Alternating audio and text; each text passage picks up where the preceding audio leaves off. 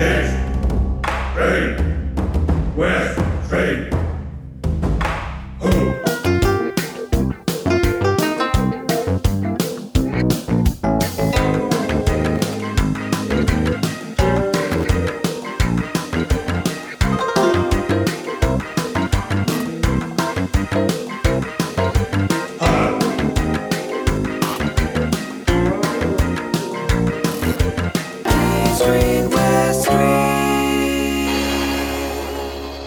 Welcome to a special sub-series of the East Screen, West Screen podcast called Hollywood on Hong Kong. In this short series, we're going to be looking at select Western film portrayals in and about the Fragrant Harbor.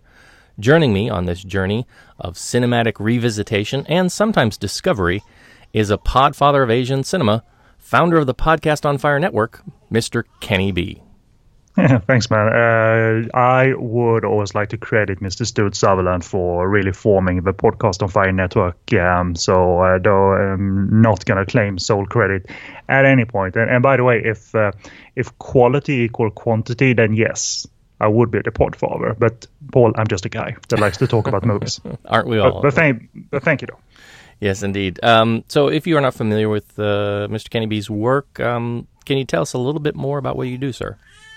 We cover a variety of movies across Asia. First started with Hong Kong cinema in the show called Podcast on Fire before we had more than one show, before we turned into a network. And that show had always, we always travel in terms of how you achieve focus and intent and what you want the show to be. So obviously we covered a variety of stuff and not just old movies, old Jackie movies, old Sammo movies. And it certainly, that is the mission statement now for that show, that it's Hong Kong cinema, new and old, yes, but really it's a audience friendly one. Whether we talk action or not, we talk high profile movies. Again, if they involve those people I mentioned or not, that's not a requisite. But as always, I usually say this, the expansion of all of this comes from my own interest in, let's talk Taiwanese cinema, because I like Taiwanese cinema of a certain kind. Let's talk adults-only cinema from mainly Hong Kong, because I like that stuff. And there's context to be found and talked of, while still having fun with sometimes and even mostly goofy category 3 movies in that case. But Japan on Fire show started through off-air conversation between the guys, mainly Stuart and Mike Banner, and we just started talking about Japanese movies, and now that's a show that I produce. So I like the journey of how you expand and find focus, and after all is said and done, it is about getting together with people you like and talking about movies, and hopefully in an informed way with a little bit of context and with an aura of fun as well. So that's an example of what we attempt to do. I'd hate it to be too stuffy, but then again, you need to be serious sometimes. You can't talk. You remember we did a coverage on the war atrocities of Unit 731 during World War II that were made into a couple of exploitation movies, Men Behind the Sun mainly. And you can't joke about that stuff, because that's history, and therefore we took our time to research and try to provide that context that led into how the movie went about its business. And in that case, Men Behind the Sun, difficult movie, but not a bad movie. And it's an interesting journey to be sure, because, I mean, even for someone fairly well-versed in Hong Kong cinema, and I guess for a lot of the audience too, I mean, many people probably listening to this show and to your show would be familiar with, the hijinks of Stephen Chow, or, the comedy and drama of somebody like Andy Lau. But looking at a title like Men Behind the Sun, and for myself saying, okay, category 3, probably going to have some torture involved, war movie, not really my thing. But then after listening to you guys talk about it, it really sounded like an important film for the era. Not technically per se a great film, still falling within the realms of what some would consider an exploitation style film. Not really my cup of tea, but really after you guys talked about it, I said, I need to watch that. I'm probably not going to like the content of it, but I think it's an important enough film that it should be something that I see and that I experience. And that came from the discussion that you guys had on that particular show. Well, I'm glad because it's fun to do it, and we have, if I may say so myself, we have a chemistry, me and Joshua, where we understand the intentions, right? No one is on his or her own island and have an idea of how to do a show. No, we will sort of sync up, and just like we do as well. Like we understand show content, but I don't know how you feel. Even though you understand what you perceive to be a good show and listenable show, it just happens sometimes when you start talking, right, and let the convo take you where it takes you. But and you guys are certainly so skilled that focus comes easy. You deliver content and a show, but it's also a conversation. Guys getting together over Skype in a way. So it's not as difficult as I make it out to sound, like it sounds when I'm talking about it. So I enjoy that because it's never ever not fun, even when we talk the harsher stuff. And I guess that sort of serves the basis for this sub-series. If you're familiar with the show, the East Screen, West Screen podcast, normally we look at contemporary Hong Kong cinema or, what's happening in other platforms, such as Netflix, trying to keep it somewhat related to Asian cinema. But one of the things I always wanted to do was sort of expand out, and I've always sort of joked with Kenneth about just not having the time and the stamina to do what he does with, just a massive network of various shows on various topics. But having a bit more free time right now, because I'm not actually able to get out and see a lot of contemporary cinema because of family and life at the moment, I realized I did have a little bit of time to kind of explore this idea I had, which was to program a sub-series that looked at a range of films that focus on Hong Kong, which is a very big interest of mine even to this day, and how that place is perceived sort of through Western gaze, through, the Hollywood gaze, if you will. And then talking about that with somebody who's got experience with cinema from around the world and getting their views on that. So I approached Kenneth, and he very graciously agreed to come on this series. Not going to be a long series. I plotted out sort of a season 1, maybe somewhere between 8 and 9 episodes, depending on the availability of the titles that I've selected out. That will be released over the course of 2018. And if you guys like it, if we get good feedback on it, I've started to look at titles for the possibility of a series 2.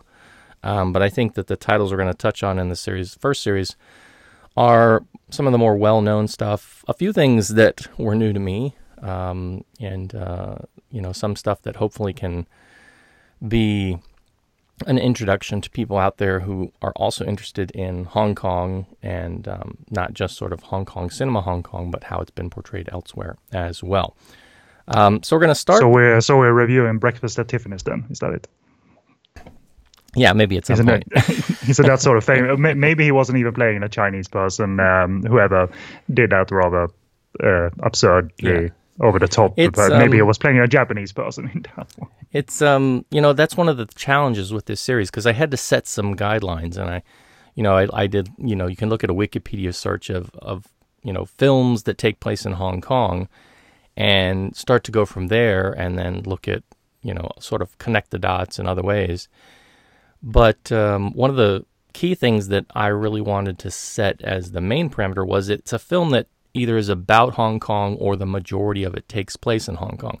So we're not going to be getting to some films that might be well known for being associated with Hong Kong, such as, there's a couple James Bond titles, Man with the Golden Gun and others, You Only Live Twice, Tomorrow Never Dies. They happen in Hong Kong, but they're not really in Hong Kong for a long period of time. One of the Christopher Lee movies, for example, one of the Fu Manchu movies, was shot in Hong Kong, but it's not actually taking place in Hong Kong. It's supposed to be some northern province in China.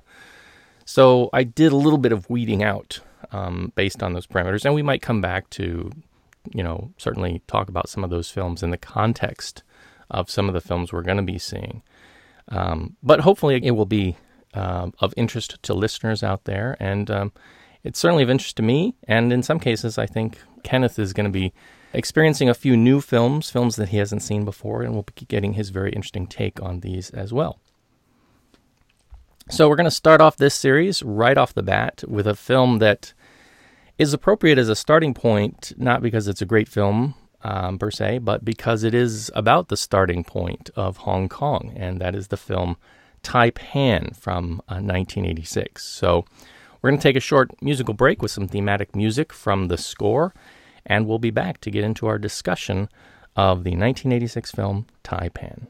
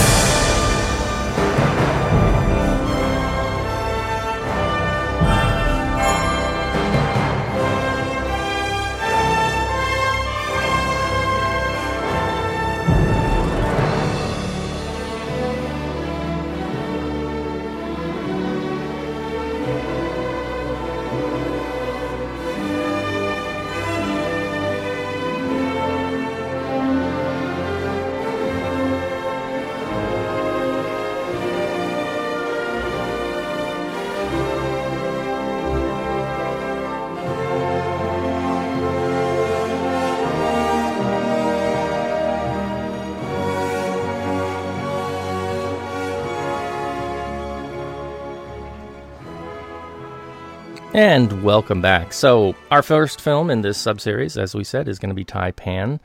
This comes from director Daryl Duke. This was his last cinematic work, and one wonders if that's due in part because the film did not do very well commercially. It had a bit of a troubled history. There was an attempt to make this film going all the way back to the 70s. Run Run Shaw had bought the rights from MGM and was planning to do a collaboration with Universal to make the film for around $12 million. There was a screenplay written, but no film eventually got made. And I guess this is the case, in some cases they go to certain stages of a film and then it just gets scrubbed because of reasons, right? Mm-hmm. And then in the 70s, Jorge Allen Villu, if I'm saying that correctly, obtained the rights, and an actor, George MacDonald Fraser, was hired. A writer was George MacDonald Fraser was hired to adapt the novel. They got approval on the script and got Steve McQueen, who was going to be the star. Now, I mean, Steve McQueen doing a Scottish accent. I don't know how that would have worked out. But he later dropped out of the project. Roger Moore was briefly attached, and again, that might have been a very interesting iteration if it ever came to pass. And I think there was mention of Sean Connery at one point as well. And Sean was a big favorite, reportedly, of the author of the novel, James Clavell, as well. But none of those came to pass. Eventually, the rights passed over to Dino De Laurentiis and his group, and the popularity of the Shogun miniseries starring Richard Chamberlain, which I remember seeing as a kid, and I was talking about this with Kenneth. I don't have much memory of this. I think it was like at a time when miniseries were becoming all the rage, because I want to say there was another one that my parents watched, which I never could go in the room for because it was just insanely boring at the time for me as a kid, called The Thornbirds or something. Yeah, my mom watched that. She loved Richard Chamberlain. And so did my mom. But I was very interested in Asia, so when Shogun came on, I was like there and watching it. But I don't remember much. I remember Richard Chamberlain got peed on by one of the Japanese samurai at one point, and that I don't know if I wouldn't say it scarred me for life, but it was a very impressionable image that I still remember to this day. And so because of the success of that, they decided to go ahead with this production. This was the first English language movie shot in China. So, that's an interesting sort of historical note. It's too bad they did not make a better film to sort of merit that little bit of history. And the story itself, if you're not familiar with it, is based on the character of Dirk Struan, who is, many of the characters in the novel are loosely based on real people. So Struan and his founding of the noble house is based on a character named William Jardine and the actual corporate company Jardine Matheson, which still has corporate roots in and around Hong Kong to this very day, although over the years it's passed over to, sub-holding companies and names have changed and umbrella corporations and things like this. And of course, a lot of this ties in with the East India Trading Company as well, which was a big British powerhouse of trading at the time as well. So many of the people that appear in the novel and appear in the movie, their names have been changed through, narrative license or creative license, but they are based on real people and the real event of the founding of Hong Kong by the taking of it, somewhat by what they would call gunboat diplomacy, and the First and Second Opium Wars. So, Kenneth, you had not seen this film. I'd seen this film multiple times over the years. I actually would use snippets of it to show students, a few of those somewhat historical segments. Right. But you had not seen this, so let me throw the ball over to you and let's give your brief take on it. Well, technically, it's a slam dunk. Dino and his group, they certainly don't skimp out on the budget, but I don't know. It's not a good film as such, and it's not the fact that it's a historical piece, which I can have a problem with, because I'm not really a history buff, and I can have trouble absorbing that unless the movie makes it really clear to me of time and place, and I guess this does. The problem is that I don't know if this execution of it is equal to exciting, because the material is about trading, and trade wars to a degree, but it's not an action movie. So we are sort of stuck with a nice glimpse into history, but it's not that exciting to follow the developments and the rivalry concerning the trade of it all, the trade merchant, and how this how Hong Kong is formed and all the effects that has. And when you break it down on paper, there's some interesting subtext, of course, in terms of Brian Brown's character's reasoning for doing what he does, and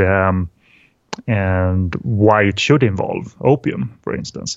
But that's all on the paper, really. And I feel that the movie didn't really grasp me after I was clear on its mission statement. Technically, it does.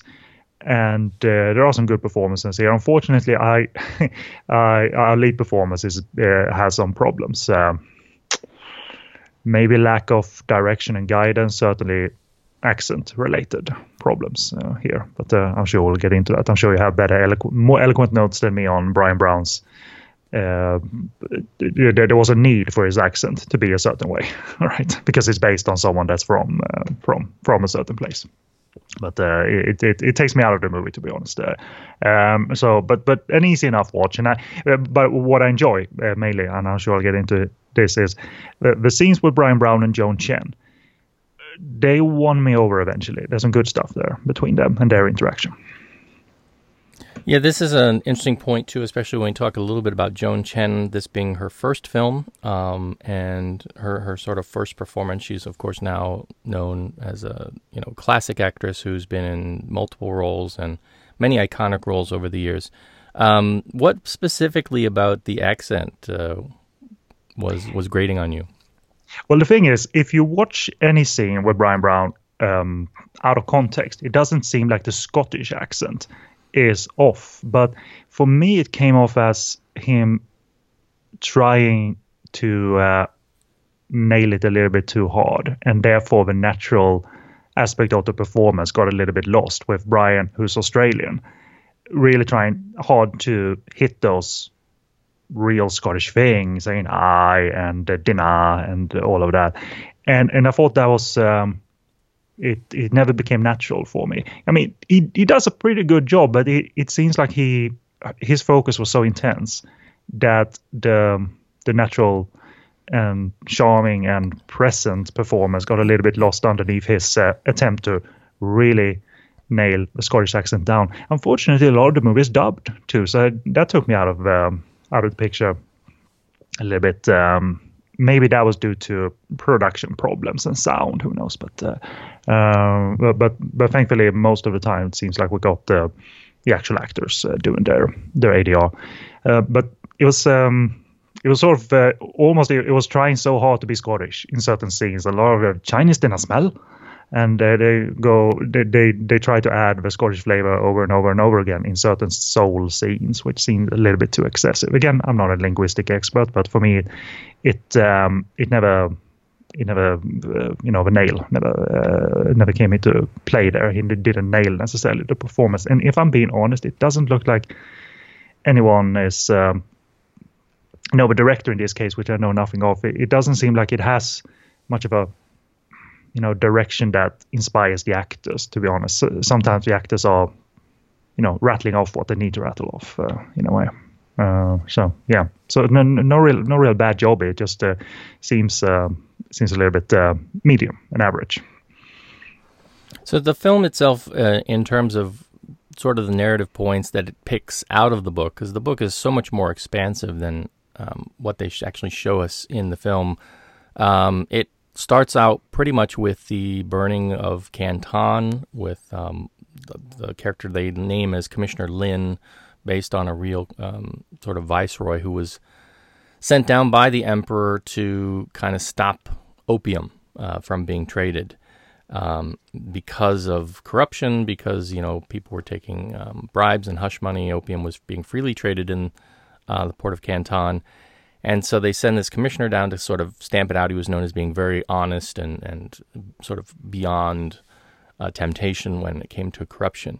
And so they start at this point in the film and kind of go from there with a few key points. And one of the things I think the film doesn't do very well is really convey a sense of time. So we get sort of the burning of Canton and the expelling of the traders back to Macau, and then from there we go on to very quickly the founding of Hong Kong, which happens after the first Opium War, right? And basically they set up the treaty and what in China is now known as the unequal treaties, and then very quickly, political things start happening. But there's not really a lot of action, I think, as Kenneth says.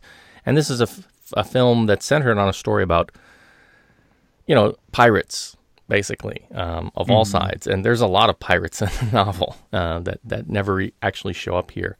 But we do get a few kind of Hong Kong tie-ins in terms of Hong Kong cinema. We have Russell Wong, who appears here in a brief cameo. And we also get a very, very brief cameo by Chen Quan Tai. Yes. Who, blink and you'll miss him kind of a thing.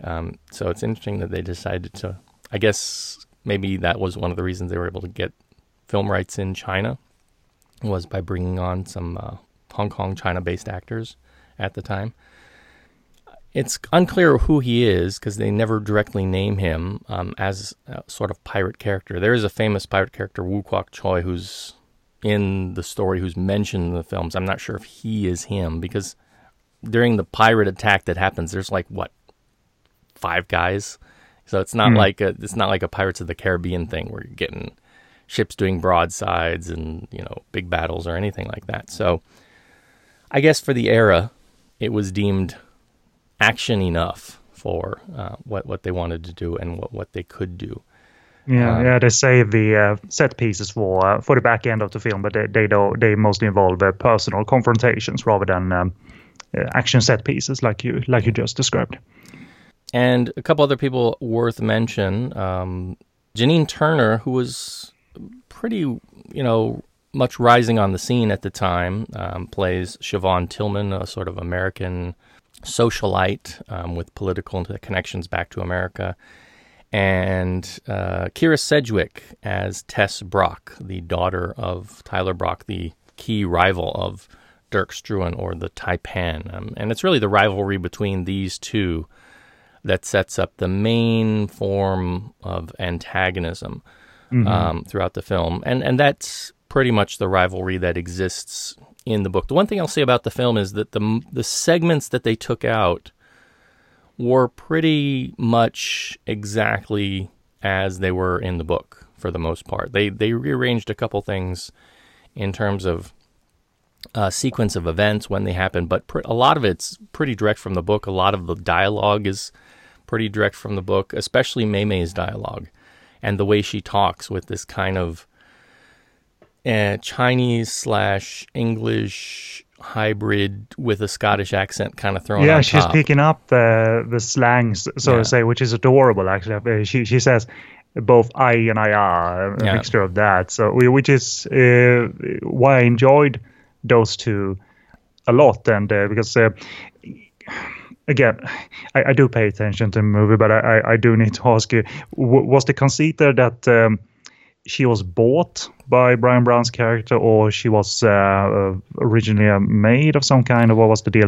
They do get along, so it isn't an oppressive relationship, but what was the true deal there between Brian Brown and Joan Chen? Yeah, so she was bought by him to be his concubine, and her relationship, who she's bought from, they don't really go into in the story, but it's all very political in the novel. And also his half-son, so he has a British son, Cullum, who's set to become the heir of the noble house, played by Tim Guinea. And then he has another son, and that is the half-caste, as they call it in the novel, Gordon Chen, played by Russell Wong, who is an interesting character because he has connections. He's sort of the intermediary, and he has connections to both sides, the Chinese side and the British side, through his relation with his father, even though he's not given the Struan name because he's half caste, he's half Chinese. And he is the son from Struan's previous concubine, who he then sold into another house to be first wife. And so one of the things that Clavel does in his novels, he tries to rationalize all this, the sort of having a concubine, the buying and selling, into a house. If it's a good house, you gain great face and this kind of thing. So he goes to great extent to write about sort of the Chinese way, the Chineseness. And at the same time, he brings in characters like Cullum with the sort of British Catholic, Christian-centric view of, this is polygamy and this is wrong and this is against the church and you're a bad person. And so he tries to balance these two views in the novel. And they touch on it slightly, but they never really get into it in the film so much. It's just, the taipan is the taipan and yeah. But the thing that is the most interesting in the film is Struan's sort of duality, and in terms of he's called, a devil and a murderer and a fornicator by both his son and other people. And I was interested in that because maybe it's ambiguous, maybe it's not clearly conveyed if he is fine with all of that, in the name of trade, in the name of capitalism, then you do what you got to do. But it's not truly he isn't acting. He's not a rough character or a rogue that imposes his will through violence, at least not on screen. And for all intents and purposes, despite taking a while to adjust to Brian Brown's accent, and again that's my problem and my fault, that I could extract those him being in conflict with his son a little bit over all those elements. And I think that is probably 90% greater in the book, but the movie at least added that without it being like ham-fisted, like we're now going to have a dialogue about my character depth. I thought that was interesting enough, but the problem is also that in the end I didn't care that much or grasped everything concerning that, but there was that element there, and that wasn't disinteresting, uninteresting at all, actually. Yeah, we get a little bit deeper into some of the points of criticism of the film, I think, especially by today's standards. It still very much smacks of aspects of Orientalism.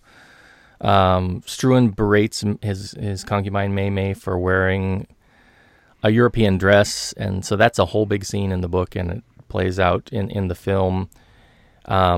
She knows he's holding a big ball for the noble house, and all the Europeans and Westerners are invited, and of course no Chinese are invited.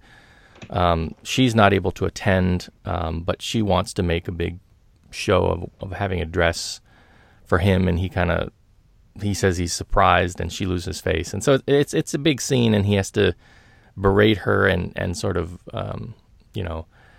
he's supposed to beat her. He just kind of makes a show of it because he doesn't really want to do it for her to gain her face back. Yeah. But he still berates her verbally by saying, something along the lines of, European clothes do not suit you, right? Which, whose view is that? Is that really Struan's view, or is that the author's view? Because you get a film contrasted with something like Wong Fei-hung, where you have Rosamund Kwan come in with Western attire, and she's looked at strangely by, Wong Fei-hung and his contemporaries, but she looks fine. I mean, it's not like Western clothes don't suit, somebody of Chinese heritage. That's just an attitude that is sort of there and presented.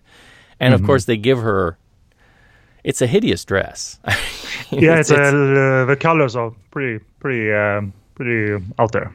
Yeah, and that's, I guess, by design, because the character goes to Macau and has it made, and is just basing it on sort of their own aesthetic rather than an actual. They don't know a true European designer, don't have access to a true European designer. Yeah. The dress itself is hideous, but the idea that European clothes would not suit a Chinese wife, a Chinese concubine, can be, again, it points back to this idea of the sort of Western gaze or Orientalism, as scholar Edward Said would point it out. But at least he isn't adhering to, because he says that you got to, to his son, that you got to adhere to the Chinese way of looking at things. Number one, you got to bath more often, because they don't get sick, and we do. So do wash your clothes and bath. But he also, as you said, he doesn't beat her and doesn't go through all that noise of regaining face. So it's a show. It's a little bit of show, just to get her back, and that shows him at least not being like having embraced all rules and regulations, for lack of a better word. So it makes those two fairly likable, and I was just curious if you thought they, looking at the romantic angle of it all, because they are romantic with each other. Did you think that held up in any way, chemistry-wise, in the story and stuff? Yeah, I think so. And more to the point on Joan Chen, she was actually awarded, in air quotes here, a Golden Raspberry as Worst New Star for her role that year. Which I do not think is well deserved at all. I mean, because when you hear the dialogue she's saying, and it sounds weird, that's because it's by design. That's how the character talks in the book, right? And pretty much they're lifting a lot of her dialogue verbatim from the book, with the thrown in, Scottish accent at times, and the mixing of some Chinese. So I really think, as with many awards, people always say, with things like Oscars, you can never remember who the Oscar winner was for Best Picture from like 4 years ago. Was it deserved? I don't think so. Not at all. I think she was fine. I think she had fairly solid chemistry with Brian Brown. I was not a huge Brian Brown fan. I remember, what was the one film he did? FX or something? FX, yes. Which was fine. So I thought, for the two of them, they had a solid chemistry, and it worked well in the context of the story. And I was never rooting for him to dump Mei Mei and get with Siobhan or any of the other characters who were sort of pining after him. Yeah, they had a little playful nature going on, and she's played up sexually, yes, and she parades around in see-through nightgowns and lingerie and things like that. So maybe if that's cheapening matters, I'm not too sure, but they still, she has an attitude about her, and she feels comfortable with him. So it's not always, bow to your master, that kind of thing that goes on. But she's comfortable and accepted to that degree, where she she has to say. She can have a dialogue with her master without having to kowtow to him or anything like that. So, shame, again, a lot of her dialogue is dubbed because I think that's her. I do recognize that voice. And she speaks excellent English, it looks like, at this point, and certainly did when, the general public got a big exposure to her through Twin Peaks later on. So I don't know why so much was dubbed if it was production sound or it wasn't good in many scenes, indoors or outdoors. In terms of what we don't get in the film, again, as we said, with a big novel, something of this size, a 2-hour film is not really going to cut it in terms of what you can tell with the story. But there is a very important scene which connects through to the sequel, Noble House, which actually occurs decades later. And this is a scene with an interaction between Dirk Struan and one of the Chinese, the sort of Chinese equivalents of a taipan over on the Chinese side, the minister Jin Kwa.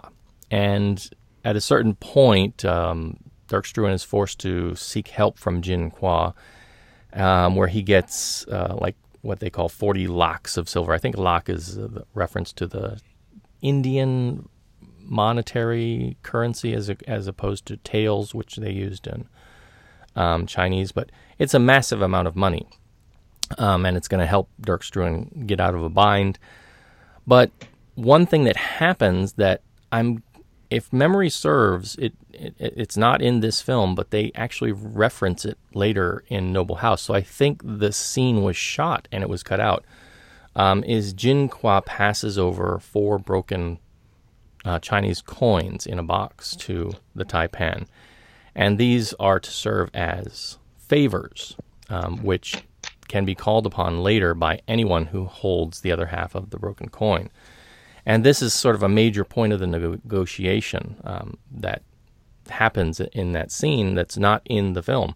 But again, it comes to play in what we'll be talking about in a later show when we talk about the Noble House miniseries. So it was an interesting omission. I guess at a certain point they felt they weren't going to go forward with more of the story, or they decided to cut it out because they felt they didn't really have a great success on their hands, and they didn't want to make things more complex than they could have. But again, that's like, it's kind of like, taking out the Luke, I am your father moment, right? Because it's like, that's such a major thing that connects through to other threads in later stories, that why would you omit that if you didn't have plans to go forward? Do you, by the way, know the book really well, having read it several times, or you studied up on the book before? No, I've gone through it once. It's just too massive to go through multiple times. It's so there are things that I remember from it, and I just remembered because I read the book after I have seen the movie multiple times over the years, and so I make the connections to the scenes. As I'm reading the book, the dialogue and the things that are said, those scenes with the actors start playing back in my head when they come through the book. Then it gets on to new territory and new characters who you never see or hear of. For example, in the book, a major player in the book is Dirk Struan's brother, Rob, who's like his partner and who's there in Hong Kong for a good period of time. And he only gets mentioned like in one point where he sends one of his crewmates. He's like, okay, go back to England and contact my brother Rob, who's going to do something in Parliament. And actually, through most of the book, Rob's not in England. He's there in Hong Kong with Dirk. And he's set to become the successor Taipan for a period of time before Cullum takes over. And then things happen and things change. Well, it sounds like, regular choices adaptations make, right? Because if you choose a doorstop for your movie, then there are going to have to be sacrifices and restructured sections and things like that. So it doesn't sound like an omission that they clumsily made. It sounds like a conscious choice. But I think it feels very Hollywoodized. I mean, it's really like they said, hey, we've got this story. What do we focus on? The relationship between the Taipan and his concubine. There's our love story. And then we've got a little bit of intrigue, and we've got a little bit of rivalry with his longtime rival Brock, and that's the story. That's what we focus on. By the way, it was amusing that that you therefore know who the rivals are, because they both do a good job. The actors who play Brock, Stanton, something, I don't remember the man's John Stanton, and the guy who plays his son, Bill Ledbetter. You totally know that they are both bad guys, and so they sort of make it easy for us to know exactly who to root for and who not to root for, especially the son, who has a sadistic streak in him. But having said that, they both do a good job. They're both present, giving such beats to work with, because they're not given. I mean, the book might give them obviously substance and nuance, and they still remain the villains, if you will. But in the movie, it's very basic, and you totally know which camp they belong to, if you will. Yeah. And on the Brock side, too, it's interesting to see actress Kyra Sedgwick as their daughter Tess, who ends up kind of in a romantic entanglement with Dirk Struan's son Cullum, and this sort of sets up a sort of Romeo and Juliet kind of thing, which actually gets alluded to in the book more so than the movie. Yeah. But she is somebody that I haven't really followed her career much, but she popped up again in a current running TV show that I like to watch called Brooklyn Nine-Nine, which is, I can't remember his name, Andy something from SNL. And, Berg something, Sandberg, Andy Samberg, yeah, and Terry Crews, and it's a super funny show, and she shows up as kind of a villain, a rival kind of police chief from another department who causes trouble for them. And she's like a hard as nails kind of completely opposite of the role she plays here as Tess. And of course, it's a couple of years later, but she still looks really good, and she's a very funny actress. So it's like when she came on, I'm like, I've seen her. Who is that? Where is she from? And then I finally recognized them. I was like, oh, that's Tess, who never says anything, who just kind of stands there quietly. So, and all of that, I thought, I mean, the movie maybe picked its time, how much time it would spend on it, but all of those sub stories and the romantic rivalry, not that it flew over my head, but it did not grasp me at all in terms of this matters. I can connect to this conflict, and now they're going to have a fight in the rain, and it's because of these various threads coming into one. All of that is just basic on the surface stuff, which whose fault is that? Well, adopting a big book is necessarily not the best idea, but it certainly doesn't make for affecting back and forth and romantic rivalries. Is my point. Yeah, indeed, and it's interesting too, because we've got the idea of, again, these conflicts coming up, and and then something has to happen with one of the sons, and that again leads to the final confrontation with the fathers. And there's an interesting point that I'll get to when we talk about the availability and the different versions of this film that exist out there. I guess before we kind of head into sort of the final aspect of this, one point that I do want to touch on is the actual founding of Hong Kong itself, when the British take possession. So this occurred in, I think, January back of 1841.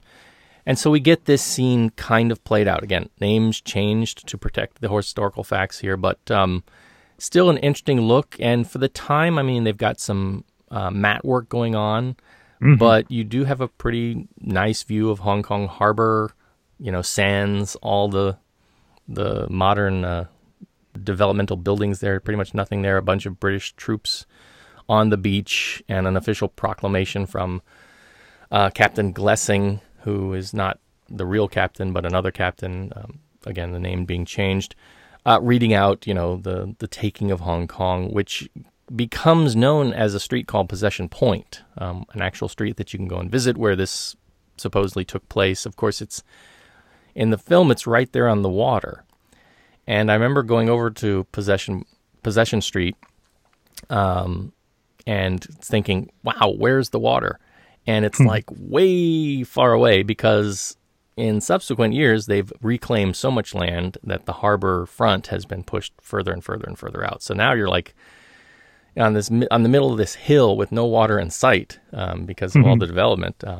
But it's interesting to, see that scene sort of play out when... Yeah, and I've never seen that in a movie before, to my memory, which is why this was interesting historical nuggets to sort of know of and read of and then see in the film, because I didn't know if it was that simple. And I'm not talking about how quick they get to the ceremony, but if a land can be possessed that simply, I claim this now. And it seems like if you go by the movie, that this was all fair game. If you arrive on the land, then if you make a proclamation, then yeah. And if you got big cannons, exactly. that was the biggest part of it, right? Do you think they had to go to China to shoot that for the movie, or is there a place somewhere else in Hong Kong that would be that scenic? Yeah, I'm guessing they just found probably some smaller islands off of the China coast that had no development, and were able to do a little bit of, because you can tell there's a little bit of matte going on, matte work going on in that scene. Excellent matte work. I couldn't spot the seams really, obviously. So kudos to those old school artists back in the day. And if they were doing it today, it would all be CGI, and you'd go, "Hey, that looked like gray CGI." So. Yeah. Kudos again to the visual effects that go on in the film. There's not, again, an extensive amount.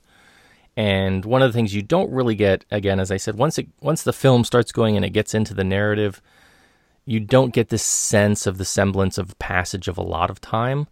In fact, it just, in some ways, it kind of feels like a few days are passing more than anything else. But really, it's years that are going on, with Struan bouncing back and forth between Canton and Macau and Hong Kong. And I think they go through, in the book, it gets up to the Second Opium War and the cessation of other territories in the north and things, and all the politics that ensued around. But again, they kind of drop all that. And even with the pacing and the editing, once they're on Hong Kong, you really don't get the sense of the passage of too much time. Yeah, they throw it in there, so you sort of, wait a minute, I think they said 6 months pause, but you're right, you don't get a sense, because at one point, Struan is saying to his son that he should elope with Tess, and then they cut to them being on a ship and having a secret wedding, and somewhere in there they mention a year pause or something like that, but it's literally just a cut to the next scene, and no title cards either to make us understand that, which is a choice. Would it have worked better with title cards like now, November, blah blah blah?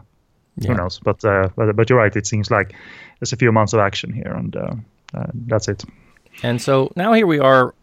I guess over what this was in 86, 96 to 30 years later, and we are in the age of Netflix and shows like Game of Thrones and Stranger Things, and things that could be considered as a mini-series, more so than a regular sort of full-on 22 to 26 episode season.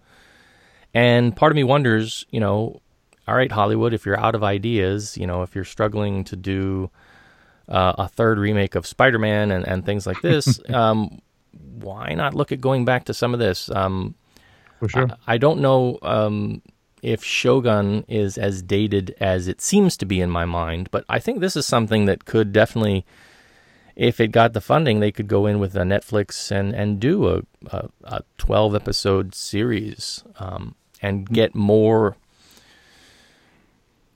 stuff into it. I mean, again, there's a lot of stuff that goes on that we don't get here. You could still keep, a lot of what's here and expand on it and make it a bit more compelling, perhaps, for the era. It would be very expensive. I think that's probably one of the reasons why nobody would want to necessarily take this on, because it's such a firmly rooted period piece. Hey, I got an idea. Produce about 20 less comedy specials per year on Netflix, and then you'll have some money left over. There you Start go. from there, because there's way too many comedy specials. Like, I've nothing against the comedians. It's fantastic that they do their work, but oversaturation, we're reaching that in terms of comedy specials. For a while, I thought all the Netflix new fictional series was approaching oversaturation, but no, I was wrong. It's the comedy specials. And, like when you scroll your feed, it seems like all there is now is that. Or they're throwing up a new anime like every other week that they've acquired from somewhere.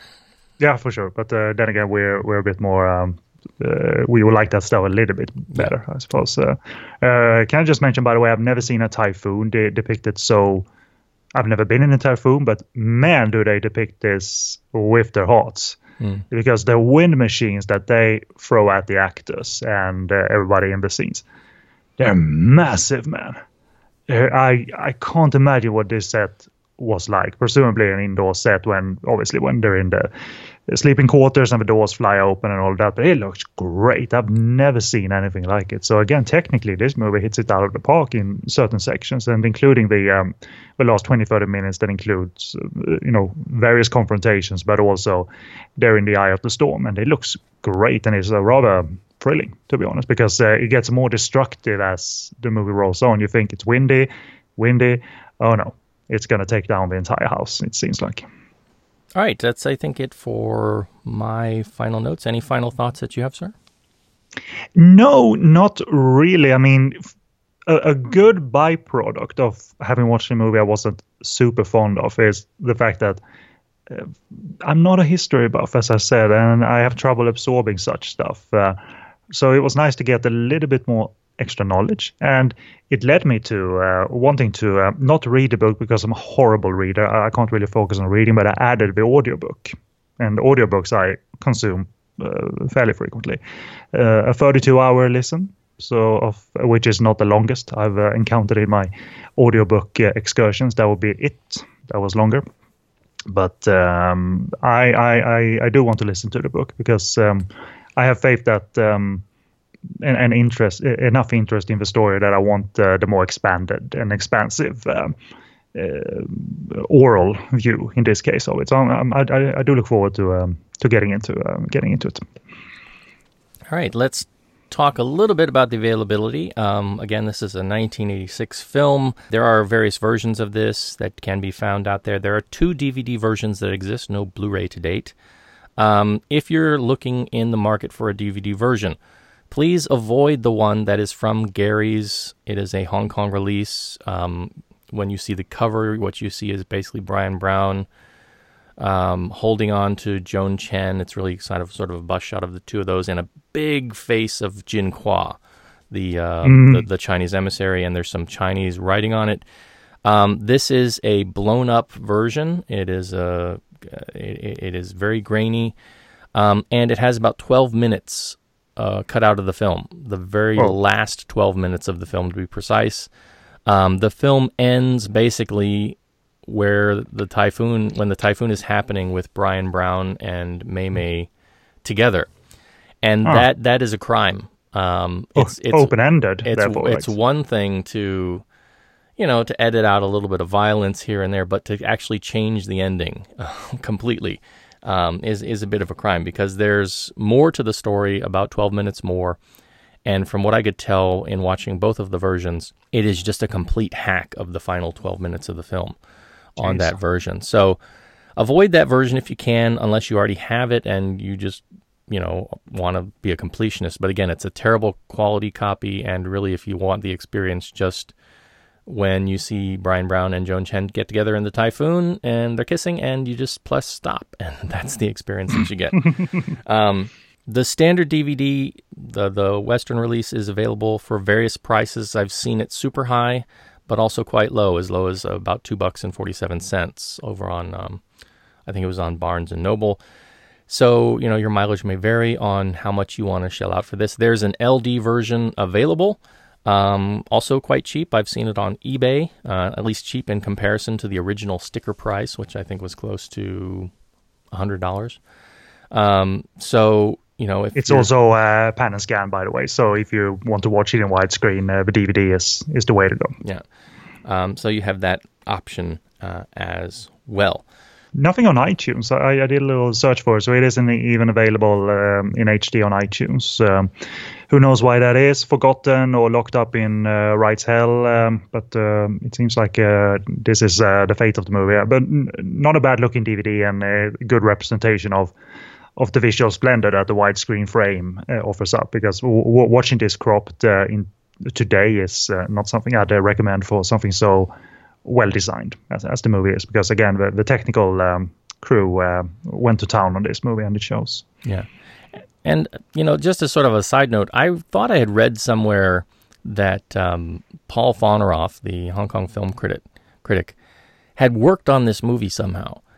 Right. And that I might have just had that in a dream or something. I thought that he was like an assistant director or assistant cameraman or something. In some way he was attached to the crew on this film, but I could not find him anywhere in the credits, and that might just be something that that completely does not exist in reality. But if you know different, please do write in and let us know.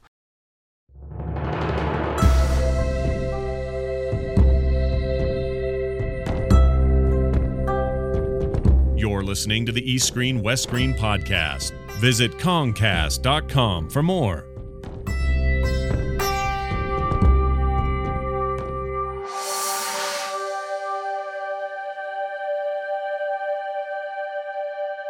All right, that's going to wrap it up for this very first episode of Hollywood on Hong Kong with the film Taipan. Let me throw the ball back over to Kenny B and tell us where they can find out more about you, sir. Well, first of all, I want to say thank you for bringing me on, because I wouldn't have made the excursion myself. You sent a copy of the movie to me, and I would have watched it eventually. But there is something that triggers in me when it is combined with work, which I know doesn't sound fun, but to me it is, because I focus on the movie and its points, pros and cons, and it is fun to do that work. And I really appreciate you bringing me on for that reason. But it's also a great idea. This theme is actually a rather clever idea, Paul. Hollywood on Hong Kong. So and a good start indeed, as you have described. So you should map out this series, because I think you're onto something. And even if it's only for your sake to be able to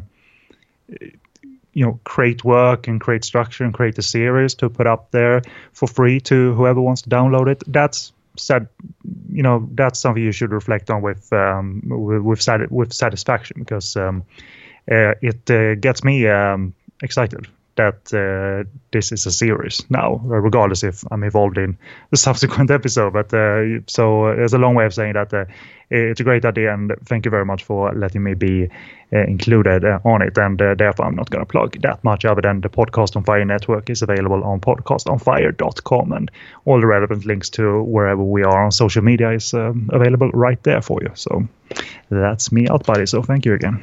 Well, thank you for being here, sir. And yes, you are along for the ride for as many of these as you are willing to put up with. I have nothing else to do, man. And if you say that the Noble House is a miniseries, that gets me a little bit excited, because that means that it may be, and I'm just saying maybe, I have no idea what that is like, that there may be more substance and content there that may equal quality. But who knows? It might be a crappy miniseries with historical significance. Yes. But that's enough motivation. I'm on board. So thank you indeed, and please do check out all the work that Kenneth does over at his site. Again, it's podcastonfire.com. And in the interim, we will, be doing other shows between now and then. But our next episode of Hollywood on Hong Kong should be in a month or two. And as we mentioned, we are going to be focusing on the sequel of sorts to Taipan, the book that continues on the story of the Noble House itself, with that actual title, Noble House, which was made into a miniseries starring Pierce Brosnan in the 1980s. So a little bit of a divergence from film itself to television, but we're going to be coming back to talk about that and getting Kenneth's thoughts and my thoughts and any other interesting nuggets of note when we can. So look for that coming soon. Thank you for being along on this journey with us. If you would like to get in touch with us, please do drop us a line over at our Facebook group. That is facebook.com/EastSWestS, or of course over at our website, that is Kongcast.com, KONGCAST.com. If you like the show, if you don't like it, if we missed something that you wanted us to talk about Taipan, please do let us know what you thought. As always, we will wish you good viewing, and we'll see you next time. See you next time, everybody. I'm emulating Kevin right now. I always do.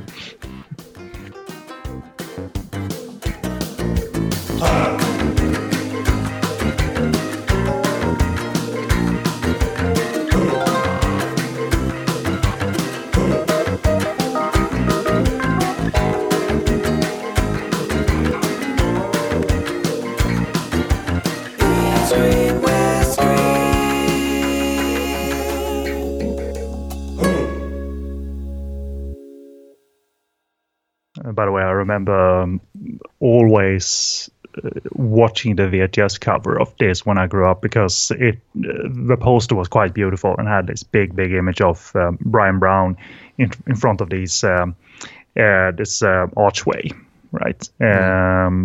One of the posters, and but it was never a movie I rented, because I know I would have been bored by it as a kid, right? Because it wasn't an action film. But when I saw that poster, I was instantly taken back to, my God, I paused that tape many times as I perused the VHS store for as long as I could, before I picked the movie in the end. So that was my only history with the movie in that regard. So.